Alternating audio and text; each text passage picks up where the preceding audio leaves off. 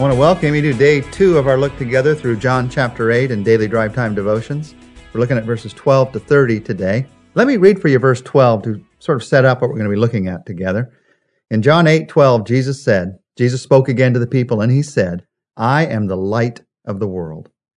Whoever follows me will never walk in darkness, but will have the light of life. That sets up everything we're going to talk about today as we look at what Jesus Christ can do in our lives. You might remember last week as we were studying John chapter 7, we talked about this Feast of Tabernacles, where there were 4 huge candelabras that were placed in the court of women in the temple. And these lamps were kept during all days of this festival to remind the people of the pillar of fire which had guided them through the wilderness. It's very interesting in John chapter 6, 7, and 8. In John chapter 6, we hear about the manna and that Jesus represents the bread of life. In John chapter 7, we have the picture of the rock from this wilderness wandering of the Israelites. And we see that Jesus is the water that quenches our thirst. And then in John chapter 8, the pillar of fire from this same wilderness wandering. And Jesus here is the light of the world. There's a lot of depth to the book of John. I mean, we are doing sort of a survey as we walk through it. As you look deeper and deeper into this book, there's incredible depth in what God reveals for us here. And here, Jesus is saying clearly, there is only one answer to darkness. We all know this, light. And Jesus says, I am the light. Not a light, not one light, not an option of a light. I am the light of the world. Now, the Pharisees challenged him about that. Let me read for you verses 13 to 15. The Pharisees challenged him. Here you are appearing as your own witness. Your testimony is not valid. Jesus answered, even if I testify on my own behalf, my testimony is valid, for I know where I came from and I know where I'm going. But you have no idea where I came from or where I'm going. You judge by human standards. I pass judgment on no one. Now, as we walk through these verses, this discussion that Jesus has with the Pharisees, I want to encourage you not to just see these verses as an argument that Jesus has with some people who are struggling with doubt or who are trying to challenge him. I want to encourage you instead to see these words as words that lead to faith. Because when we get to the end, notice now what's going to happen when we get to the end, when Jesus finishes speaking this day. In verse 30, even as he spoke, many put their faith in him. There are many who are listening to this discussion with the Pharisees out in the temple courts. And they hear Jesus say these things, and many put their faith in him. What is it about what Jesus says here that draws us to trust him? What will happen in my life as I follow him? You see that revealed in the very words of Jesus. The things that he says draw us to believe in him, to trust him, to put our spiritual lives in his care. As Jesus talked to the Pharisees that day in these verses, the first thing he expressed clearly that had to draw the crowd is he said to them, I know where I'm going. I know where I'm going. You see, when you find somebody that knows where they're going, you want to follow him. Jesus says, follow me. Well, I'm drawn to follow him because he knows where he's going. Now, this isn't self-confidence, by the way.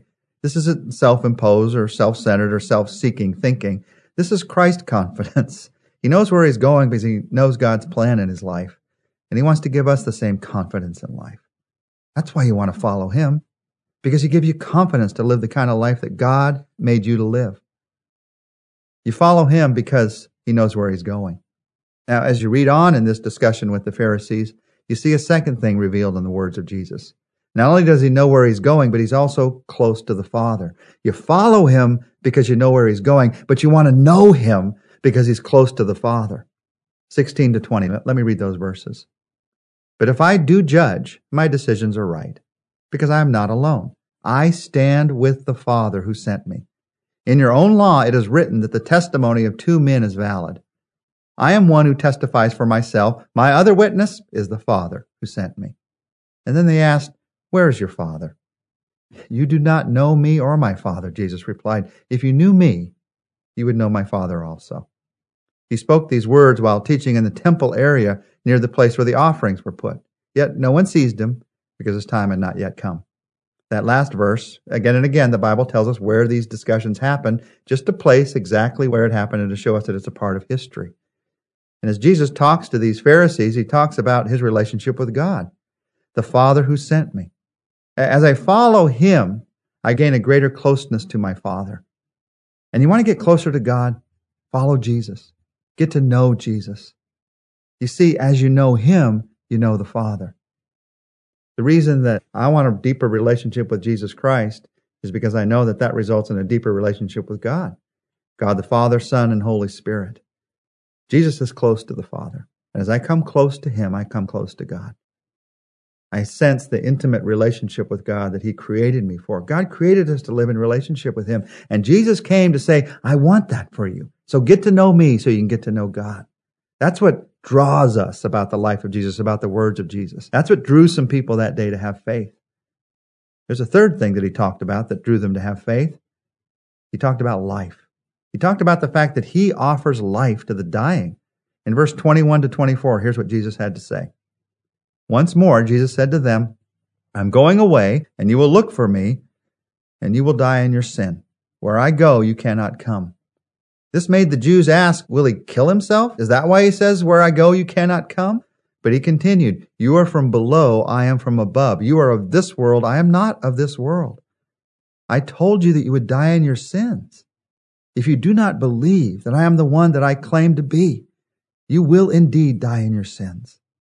Do you see the conversation that's going on here? Jesus says you're going to die in your sins. And they get all caught up in, where is he going? What is he talking about? And Jesus says, didn't you hear me? I said you would die in your sins. Why aren't you looking for life? Now, some in the crowd heard it that day. That's why they believed him in the end. He offers life to the dying. So what do I need to do? Well, because he knows where he's going, I need to follow him. Because he's close to the Father, I need to get to know him. And because he offers life to the dying, I need to believe in him. I trust in him because he is the only one that can offer the life that I need. Here's what happened that day, verses 25 to 30, as this conversation came to a close. Who are you, they asked. Just what I've been claiming all along, Jesus replied. I have much to say in judgment of you, but he who sent me is reliable. And what I have heard from him I tell the world. They did not understand that he was telling them about his Father. And so Jesus said, when you have lifted up the Son of Man, talking about the cross here, back to the verses, when you've lifted up the Son of Man, then you will know that I am the one that I claim to be, and that I do nothing on my own, but speak just what the Father has taught me. The one who sent me is with me. He has not left me alone, for I always do what pleases him. And even as he spoke, many put their faith in him. Now, just a reminder before we look at the significance of what Jesus had to say personally here. We talked a couple of weeks ago about what it means for Jesus to be the Son of God. Jesus is God. He could have done whatever he pleased. But as the Son of God, he chose to do what pleased the Father. He chose to take direction from the Father on this earth and to do what pleased the Father as an example to us. He submitted himself to that as an example to us. That's part of what it means for him to be the Son of God. That doesn't mean he's not God. That means it's a choice that he made as God to be an example to us. And here Jesus says, I am what I've claimed to be all along. God is reliable. You can trust in him. Believe in me. Trust in me. And you will find in me what you need for your life. You see, Jesus is the light of the world. That's where we started in these verses. And if I want his light to shine in my life today, what do I need to do? I need to follow him. Follow me, Jesus said. I follow him because I know that he knows where he's going. I follow him because I know that I can trust him. I follow him because I know that I need his leadership for my life. I can't figure life out on my own. But he's got it all figured out. So I trust him and I follow him. I need to follow him. I need to know him. He's close to the Father. And as I know him, I know God. I deepen that relationship with him. And then I need to believe in him because he offers life to the dying. Now, what I've just talked about is a one-time decision, and it's also a day-by-day decision. You need to come to a point in your life where you decide, Jesus Christ, I'm going to follow you. I'm going to know you. I'm going to believe in you. And then once you come to that point, then day by day, you say, Jesus Christ, help me today to follow you and to get to know you a little bit better and to believe in you throughout the day-to-day. Well, let's pray right now that he would strengthen us to do that. And just say to Jesus Christ, Jesus, I put my faith in you. Just as these verses ended, many put their faith in you. I want to put my faith in you today. And so I choose to follow you today. You know where you're going. I choose to get to know you better personally today. You know the Father, and you want me to come close to you and the Father, close to God. And Jesus, help me throughout the day today to choose to believe in you. You're the one that offers life. Help me not to choose those things that offer only death. Help me to choose you today, to believe in you, to trust you. Jesus, I need your strength to do this. I can't do it on my own. And you offer me your strength. And so I ask for it. Thank you for loving me. In your name, amen. Well, join us tomorrow. We're going to be looking together at verses 31 to 32, two of the most familiar verses in the entire book of John.